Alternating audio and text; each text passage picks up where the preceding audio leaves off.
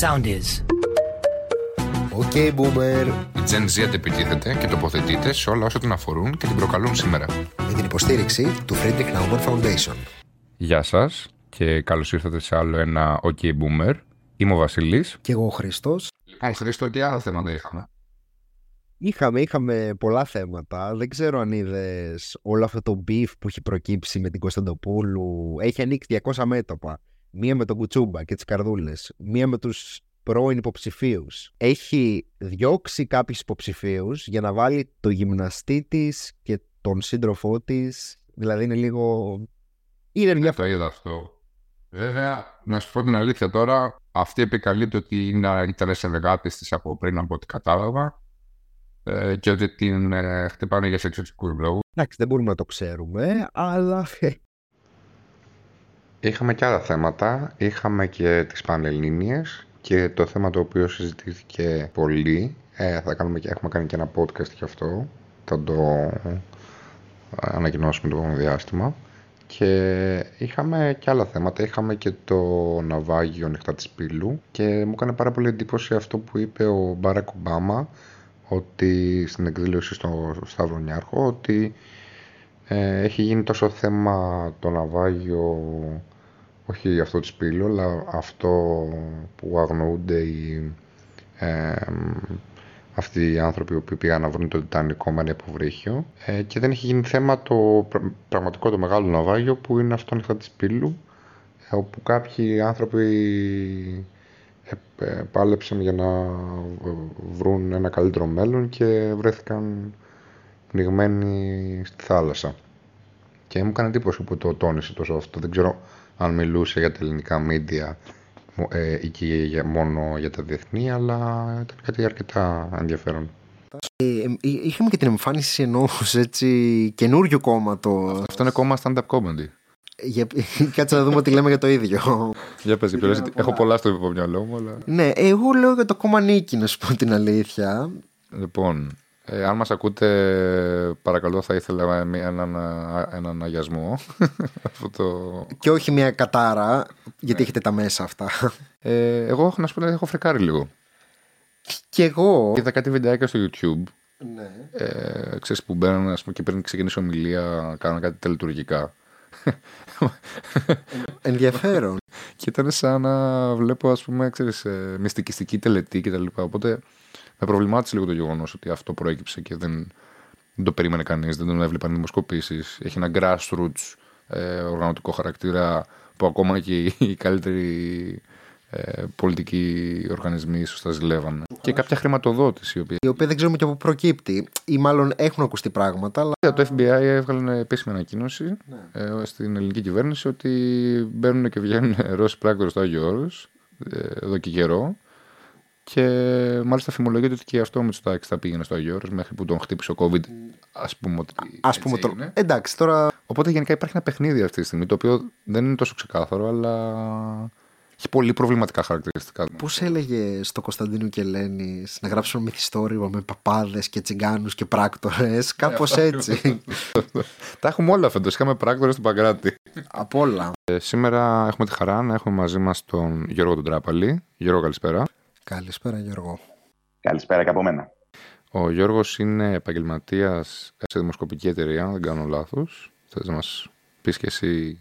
Για την ακρίβεια, η εταιρεία Good Affairs είναι εταιρεία στρατηγικού σχεδιασμού και στατιστικής ανάλυσης. Απλά εκ των πραγμάτων η δουλειά η δικιά μου αφορά κυρίαρχα το κομμάτι των αναλύσεων δεδομένων, τα οποία μπορούν να αφορούν οτιδήποτε υπάρχει, αλλά να εικάσω ότι για αυτή την κουβέντα σας ενδιαφέρει πιο πολύ ανάλυση πολιτικών δεδομένων.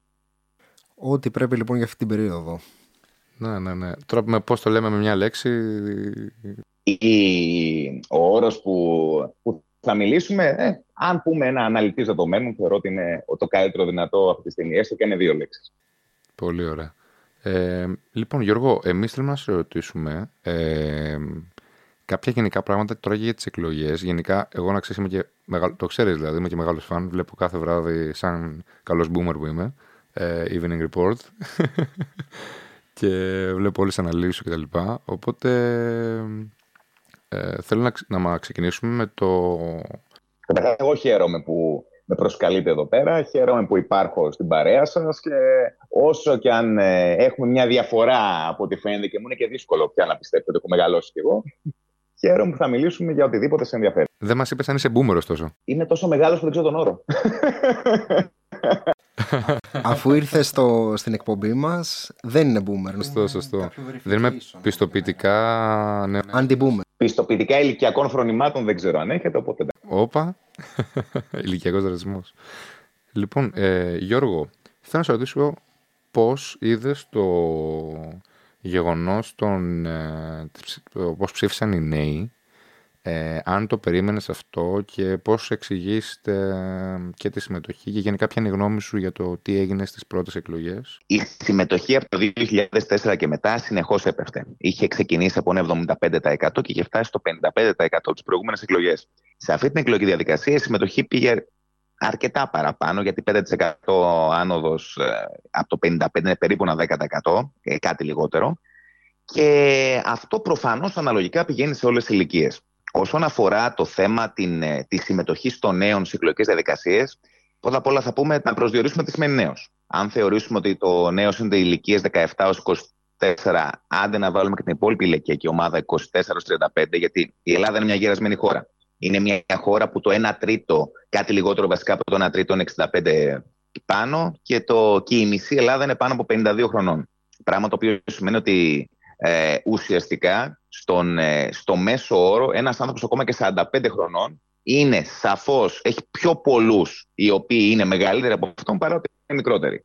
Αυτό από μόνο του είναι αρκετά μεγάλο πρόβλημα και το οποίο ουσιαστικά καθορίζει πολλές φορές και την ατζέντα των κομμάτων. Δηλαδή, τι θέλω να πω αυτό. Ακούμε όλοι όλα αυτά τα χρόνια για τις συντάξεις. Συνέχεια. Χωρίς να θεωρώ ότι αυτό πρέπει να είναι η κυρίαρχη κουβέντα, γιατί είναι μια κουβέντα, θα λέγαμε, ακόμα και αναχρονιστική. Μια κουβέντα η οποία ακόμα και εμείς όταν φτάσουμε να διεκδικούμε, αν ποτέ γίνει αυτό, να πάρουμε κάποιες συντάξεις, αν δεν έχουν γίνει τα βήματα τα οποία θα φτιάξουν και θα καλύψουν τις γενιές τις δικές σας, τις δικές μας, λίγο μεγαλύτερες, ουσιαστικά θα είναι συνεχώς μια κουβέντα η οποία θα πέφτει σε ένα πηγάδι, θα ακούγεται η φωνή της, αλλά θα έχουμε την παρήχηση.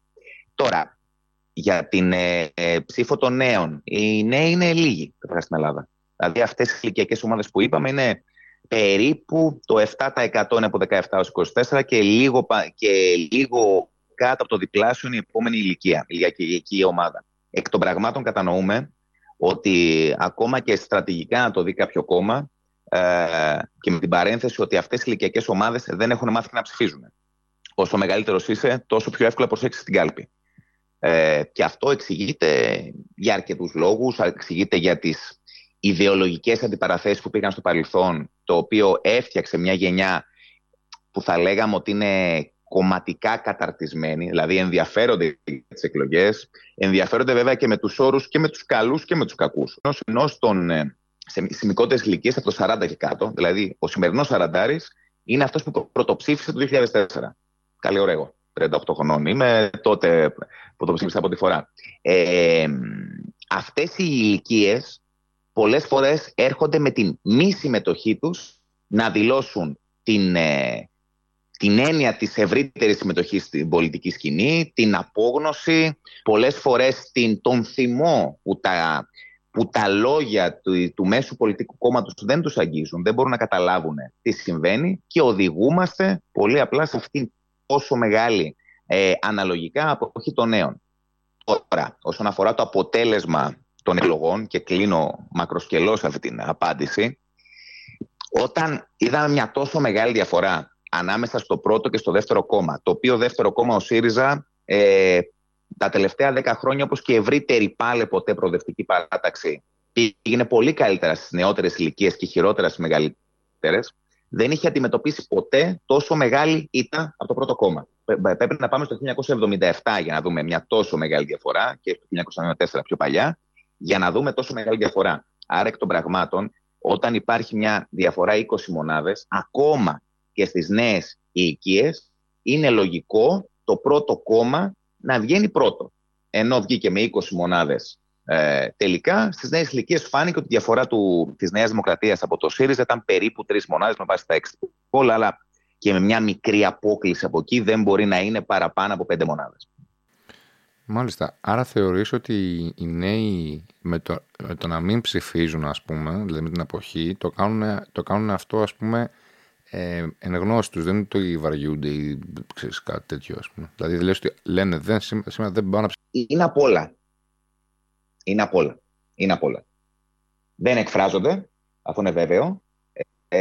Δεν έχουν ανθρώπους οι οποίοι στο σύνολο θα υπάρχει ένα ψηφοδέλτιο το οποίο ολιστικά θα τους αγγίζει. Δεν μιλάμε για έναν υποψήφιο που μπορεί να μιλήσει τη γλώσσα τους ή κάποιον συνομιλικό τους, γιατί ο τρόπος κατάρτισης του ψηφοδελτίου δυστυχώς σε όλα τα κόμματα οριζόντια, πέραν από τους ανθρώπους οι οποίοι υπάρχουν εκεί και είναι ο γνωστός μέσος όρος των νομικών, των γιατρών, των πολιτικών μηχανικών, να μιλήσουμε με όρους επαγγελματικούς, κατά βάση μετράει αυτό, μετράει ότι ο μέσος βουλευτής πέρα από όλα αυτά είναι ένας άντρας, 50 χρονών, να το λέγαμε και σε κάποιες προσωπικές μας συζητήσεις πριν μιλήσουμε σε αυτό το podcast. Άρα εκ των πραγμάτων όλες οι υπόλοιπες ομάδες, είτε είναι ηλικιακές, είτε αφοράν το φύλο, είτε αφοράν τα επαγγελματικά χαρακτηριστικά, είναι συμπληρωματικές σε ένα τέτοιο ψηφοδέλτιο.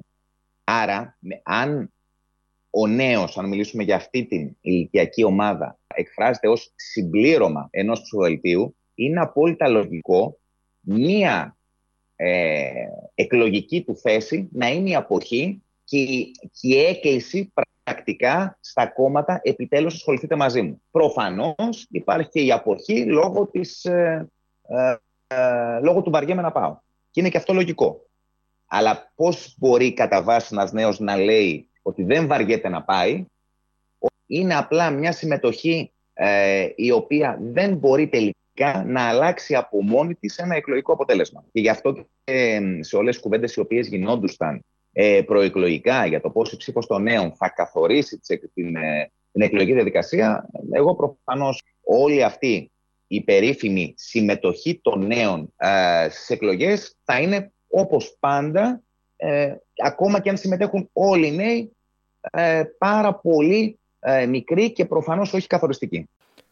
Εγώ τώρα θέλω να ρωτήσω κάτι σχετικά με τα social media, γιατί έως τώρα είχε δοθεί εντύπωση ότι το παιχνίδι ουσιαστικά είναι ένα γήπεδο που παίζεται και εκεί το παιχνίδι των εκλογών, των εντυπώσεων, των αποτελεσμάτων, και παρόλα αυτά αυτό διαψεύστηκε. Αυτό θεωρείτε ότι συνέβη επειδή υπερεκτιμήσαμε την δύναμη που έχουν τα social media ή τέλος πάντων την αντιπροσωπευτικότητα που έχει ένα δείγμα στα social media, ή επειδή κάποια κόμματα είχαν δημιουργήσει πολύ δυνατά echo chambers που μας δώσανε μια διαφορετική αντίληψη? Δεν θα έλεγα ότι διαψευστήκαμε απαραίτητα. Τι θέλω να πούμε αυτό? Τα social media, όπως και οι άνθρωποι, και τα social media γεννιούνται, μεγαλώνουν, οριμάζουν, γερνάνε και πεθαίνουν ακόμα και αυτό. Δηλαδή, το Facebook, για παράδειγμα, ξεκίνησε από τα μέσα του 2000, δεκαετίας του 2000, και σιγά σιγά έχει γοργούς ρυθμούς ανάπτυξης και ακόμα και τώρα υπάρχει. Μετά ακολούθησαν άλλα social media και το τελευταίο πολύ δυναμικό κομμάτι, ειδικά σε μικρές ηλικίες, ήταν το TikTok. Το οποίο TikTok έγινε και η πολιτική μόδα της εποχής. Προφανώς, επειδή μιλάμε για ένα παρθένο μέσο σε εκλογικές διαδικασίες, ο τρόπος με τον οποίο χειρίστηκε αυτό το μέσο πολλές φορές φάνηκε ότι ήταν λαθασμένος. Δηλαδή, ήταν σαν ένα βίντεο ουσιαστικά, το οποίο πιο πολύ θα απευθυνόταν τελικά στην τηλεόραση παρά θα προσπαθούσε να πιάσει τον δέκτη του TikTok.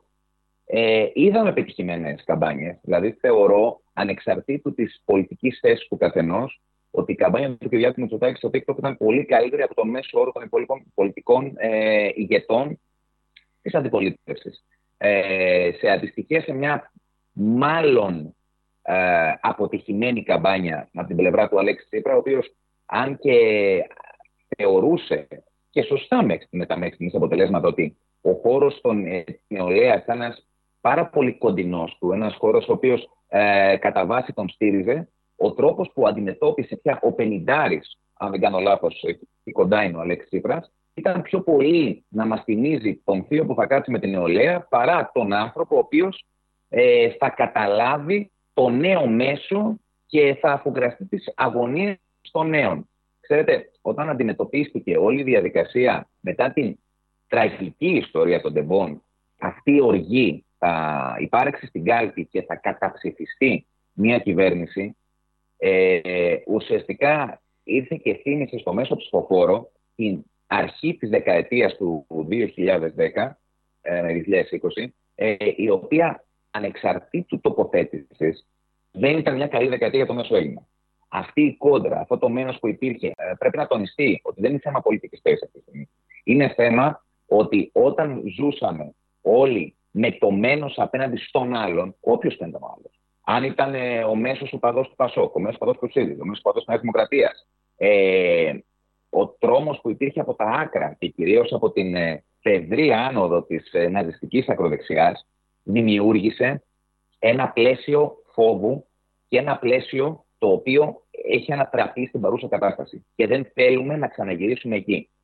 Εκτιμώ λοιπόν ότι ο τρόπος με τον οποίο ο ΣΥΡΙΖΑ αντιμετώπισε την εκλογική διαδικασία τελευταία τετραετία, την προεκλογική διαδικασία και πολύ δε παραπάνω τον τελευταίο δίμηνο, τον οδήγησε σε μια πλάνη η οποία, αν μπορούσε να σταθεί με όρους αντιπολιτευτικούς, με προτάσεις που θα ενδιέφεραν και τους νέους, γιατί την τελευταία δεκαετία ο ΣΥΡΙΖΑ κυριαρχούσε αυτή η ηλικιακή ομάδα, θα έκανε και ένα ηλικιακό αποτέλεσμα διαφορετικό. Όταν ουσιαστικά έβλεπε ο μέσος νέος ότι μέσω του TikTok, για παράδειγμα, η αντιμετώπιση ήταν θα σου δείξω εγώ πώς γίνονται τα πράγματα, ουσιαστικά τον έστρεψε απέναντί του και έθιξε το δέκτη, δημιουργώντας του αρνητικά αντανακλαστικά. Καλός ή κακός ο νέος, όταν βλέπει ότι είναι κάτι τόσο επιφανειακό και όχι αληθινό, ο ίδιος απορρίπτει και τον επικεφαλής του κόμματος που μιλάει έτσι και πολλές φορές απορρίπτει και την ίδια την εκλογική διαδικασία και θέλει μια πραγματική αλλαγή ατζέντας. Χωρίς να πούμε ότι δεν και καλά την Δημοκρατία το έκανε αυτό. Αλλά εκτιμώ ότι ουσιαστικά πέταξε όμορφα την μπάλα στην εξέδρα. Αυτό έκανε. Θεωρείς δηλαδή ότι έπαιξε σοβαρό ρόλο, έπαιξε μέτριο ρόλο, έπαιξε λίγο ρόλο το γεγονός ότι ο Μητσοτάκης είχε πιο επιτυχημένη προεκλογική καμπάνια στο TikTok, κοινώς ομολογουμένως, γιατί δηλαδή αν έπαιξε πάρα πολύ ρόλο αυτό για την ψήφο των νέων, πρώτον, και δεύτερον, αυτό το οποίο δηλαδή καταλήγει είναι ότι ο Μητσοτάκης έπιασε τον παλμό του τι πιστεύει ο κόσμος για αυτόν, ότι είναι καντέμις, ότι δεν ξέρω εγώ τι, ότι είναι boomer ή δεν ξέρω τι είναι οτιδήποτε. Οπότε το γεγονός ότι τρόλαρε τον εαυτό του ήταν και αυτό σαρκάστηκε. Ναι, ότι αυτό σαρκάστηκε, ότι φάνηκε πραγματικό σε αυτός του. Όπως και σε οποιαδήποτε διαδικασία υπάρχει στη ζωή μας. Είτε να παίξουμε έναν αγώνα, είτε κάποιος που έχει καλύτερη φωνή, είτε κάποιος που είναι πιο γοητευτικός, εκείνη τη στιγμή ο Μητσοτάκης ήξερε με βάση τους αριθμούς και με βάση τη σωστή ανάλυση των δεδομένων ότι προηγείται. Άρα ο Μητσοτάκης ήθελε να μην κάνει λάθος. Αυτό που έγινε στο debate. Στο debate ο Μητσοτάκης έφυγε μη τραυματισμένος, και αυτό το είδαμε από δύο έρευνες και τη ΑΛΚΟ και τη μεταανάλυση, να πάμε καλά, η οποία έδειξε ότι ο μοναδικός ο οποίος για δικούς του προσωπικούς λόγους και το κοινό το οποίο αντιπροσώπευε, ο μοναδικός πολιτικός αρχηγός ο οποίος ήταν παραπάνω ποσοστά, δηλαδή πήγε πολύ καλύτερα στο debate από αυτό το οποίο παίρνει ο κ. Βελόπουλος. Αντίθετα στο TikTok, θεωρώ ότι ο Μητσοτάκης δεν έκανε κάτι το οποίο δεν και καλά θα κέρδιζε μαζικά νέο κόσμο, αλλά έκανε, και μιλάω για την προεκλογική καμπάνια μέχρι και τις πρώτες εκλογές. Έχει αλλάξει λίγο η καμπάνια της. Είναι πολύ πιο άνετη, γιατί πια δεν έχει μόνο τα δεδομένα που διαβάζουν, έχει τα δεδομένα των εκλογών, που είναι το πιο καλό εξυπόλου, το πιο καλό γκάλο που θα πούμε. Και με βάση αυτό κινείται άνετα, δεν θέλει να κάνει το λάθος, μπορεί να παίξει και λίγο ακόμα με τον αυτοτρολαριστή, γιατί νιώθει ότι δεν διεκδικεί κάποιος την πρωτοκαθεδρία από τον ίδιο και αφήνει ουσιαστικά στους υπόλοιπους διεκδικητές, κυρίως του χώρου της αξιωματικής αντιπολίτευσης στην πρωτοκαθεδρία ανεξαρτήτως του αποτελέσματος, να ρισκάρουν. Όσο δεν ρισκάρεις και όσο κάνεις ένα ελεγχόμενο ρίσκο βασικά, κινείσαι με παραπάνω σιγουριά. Σε κάθε περίπτωση η αντιμετώπιση των νέων, θα έλεγα εκλογικά, δεν έπρεπε να είναι μόνο το TikTok, δεν έπρεπε να είναι μόνο η έκρηξη οργής και πώς αυτοί θα διαχειριστούν τα κόμματα ή η έκκληση σε συμμετοχή απλά γιατί κάποιοι υποψήφοι είναι νεότεροι από τους άλλους. έπρεπε να είναι μια διαμόρφωση μιας πολιτικής ατζέντας διαφορετικής. Δεν σας κρύβω ότι εγώ έκανα μια έρευνα πριν από περίπου 2 μήνες πια, 1 μήνα πριν τις εκλογές, η οποία αφορούσε το πώς η τεχνητή νοημοσύνη επηρεάζει την καθημερινότητά μας, τη δημοκρατία, την εργασία και το καθεξής. Και εκεί η συμμετοχή των νέων ήταν δυσανάλογα μεγάλη σε σχέση με άλλες έρευνες. Και ουσιαστικά μέσω από αυτό βλέπαμε ότι οι νέοι ενδιαφέρονται για μια αλλαγή ατζέντας, ενδιαφέρονται για πράγματα τα οποία θα τους επηρεάσουν άμεσα σε όλα τα στοιχεία που είπαμε πριν, αρκεί να τεθεί το ερώτημα. Και εγώ πιστεύω, και κλείνω με αυτό, ότι ο πολιτικός της επόμενης γενιάς ή το κόμμα της επόμενης γενιάς, όχι μόνο πανελληνίας και παγκοσμίως, το οποίο θα κυριαρχήσει, θα είναι αυτό το οποίο θα κάνει την σωστή έρευνα με οποιοδήποτε τρόπο και θα θέσει τα σωστά ερωτήματα. Μέσα από τις απαντήσεις που θα λάβει, θα μπορέσει να αξιοποιήσει τα δεδομένα και να προχωρήσει φτιάχνοντας μια διαφορετική ατζέντα και όχι την ατζέντα την οποία έχω μεγαλώσει εγώ, έχει μεγαλώσει η μάνα μου, μεγαλώνετε κι εσείς και ουσιαστικά ένας φαύλος κύκλος ο οποίος συνεχώς θα μας οδηγεί σε μια μείωση συμμετοχής. Αυτό το έλεγε και ο μέντορας του Μπάρακ Ομπάμα, το οποίο θα μου πεις γιατί το ξέρω, είναι ο αγαπημένος μου ας πούμε ακτιβιστής, είναι ο Σόλ Αλίνσκι, και έλεγε ότι ο πιο επιτυχημένος πολιτικός και ακτιβιστής ήταν αυτός ο οποίος θα θέσει τα σωστά ερωτήματα στο σωστό κοινό και όχι αυτά τα οποία ενδιαφέρουν την. Μα ακόμα τώρα τις τελειότερες καμπάνιες που έχουν γίνει του Μπάρακ Ομπάμα και για την προεκλογική καμπάνια που έκανε κυρίως απέναντι στη Χίλαρη Κλίντον, που ήταν το απόλυτο φαβορί των εκλογών, αλλά κατάφερε με τρόπο ηλεκτρονικά ακτιβιστικό και προφανώς και όχι μόνο ηλεκτρονικά, ο οποίος ήρθε ως μια άλλου είδους υποψηφιότητα και κυριάρχησε και στο κομματικό του πεδίο και στην Αμερική. Δεν πρέπει να ξεχνάμε ότι ό,τι και αν έχει συμβεί στη διακυβέρνηση Ομπάμα, αυτά τα επίθετα που θα βγάλει για τον Μπάρακ Ομπάμα είναι χαρισματικός και θα βάζαμε δίπλα το πρωτοπόρος για οποιαδήποτε έχουν συμβεί. Και για την παρουσία του και για τον τρόπο λειτουργίας του και ακόμα για κάτι το οποίο για μας και όλους τους δημοκρατικούς πολίτες δεν θα έπρεπε να τους ενδιαφέρει, αλλά για μια Αμερική η οποία είναι χωρισμένη στα δύο, με το ρατσιστικό μίσος να υπάρχει ακόμα και ακόμα και για το χρόνο. Φυσικά και ίσως αυτό θα είχε και κάποιο ενδιαφέρον και για κάποιο άλλο podcast, σίγουρα να το αναλύσουμε. Σίγουρα. Τώρα που σε βρήκαμε, Γιώργο, θα σε καλούμε από ό,τι φαίνεται. Θα γίνετε anti-boomer. Να με καλείτε. Μεγάλη μου χαρά. Κάθε κάλεσμα και μείνουν 10 χρόνια. Εντάξει, άρα σε 2 ακόμα καλέσματα θα αναπολύσω την ηλικία του δημοτικού. Χαίρομαι. Θα φύγετε έμβριο από εδώ. Όσο μου μιλάς στο προσωπικό, όμως δεν ξέρω κατά πόσο θα φύγω έμβριο. Ο Χρήστος είναι ψάρακας γι' αυτό. Στο επόμενο θα το γυρίσω στον ελληνικό. Λοιπόν, Γιώργο, ευχαριστούμε πάρα πολύ για το χρόνο σου και για τις πολύτιμες πληροφορίες που μας έδωσες. Σε ευχαριστούμε πάρα πολύ. Από μένα, ό,τι άλλο θέλετε, εδώ πέρα είναι και μιλάμε και μετά τις εκλογές για κάποια άλλα συμπεράσματα που θα προκύψουν από τις τελικές εκλογές της Ελλάδας. Λοιπόν, ευχαριστούμε πολύ και τα λέμε. Καλή συνέχεια. Ευχαριστούμε και εσάς που μας ακούσατε. Αν σας άρεσε το σημερινό επεισόδιο, μην ξεχάσετε 5 αστέρια στο Spotify, like, follow. Εγγραφή στο κανάλι Spotify. Τέλεια. Ευχαριστούμε πολύ. Ευχαριστούμε.